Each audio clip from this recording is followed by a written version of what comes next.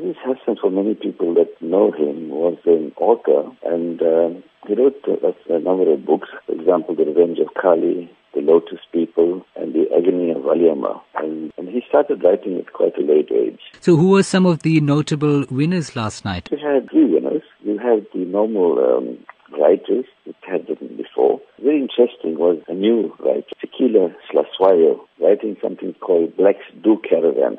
The normal story is that Caravan is mainly for the white population, but here she actually went to 60 different sites and she wrote a wonderful book called Blacks Do Caravan. So it was a lovely discussion on caravanning around South Africa and what a wonderful country we have. And went to all the different provinces and had all the sites in this country. It was fantastic. So she was one of the winners. The other winner was The Fault Lines by Joanne McGregor. So those were the two winners. Usually we have one winner, but one couldn't choose between the two, so the judges actually chose both these books and both the authors. And the last one was a new author, debut author, Kanita Hunter. She wrote a diary of a Guji girl.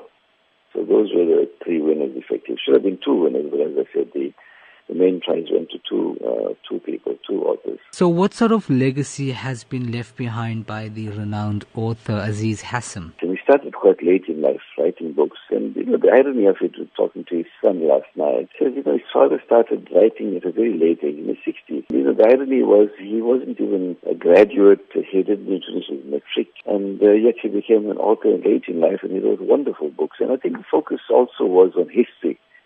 The history, how important history is, and the trials and tribulations of the community.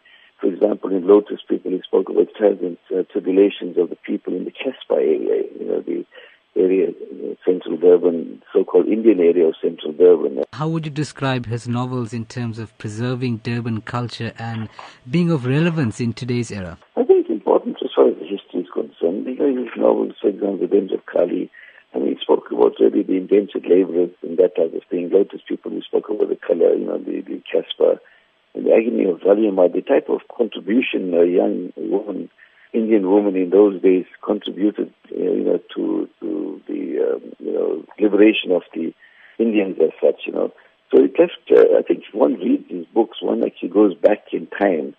And I think for the youth of today, who really don't understand and know that the type of history we've been through, the type of challenges that the community faced in those old days, the Indian communities,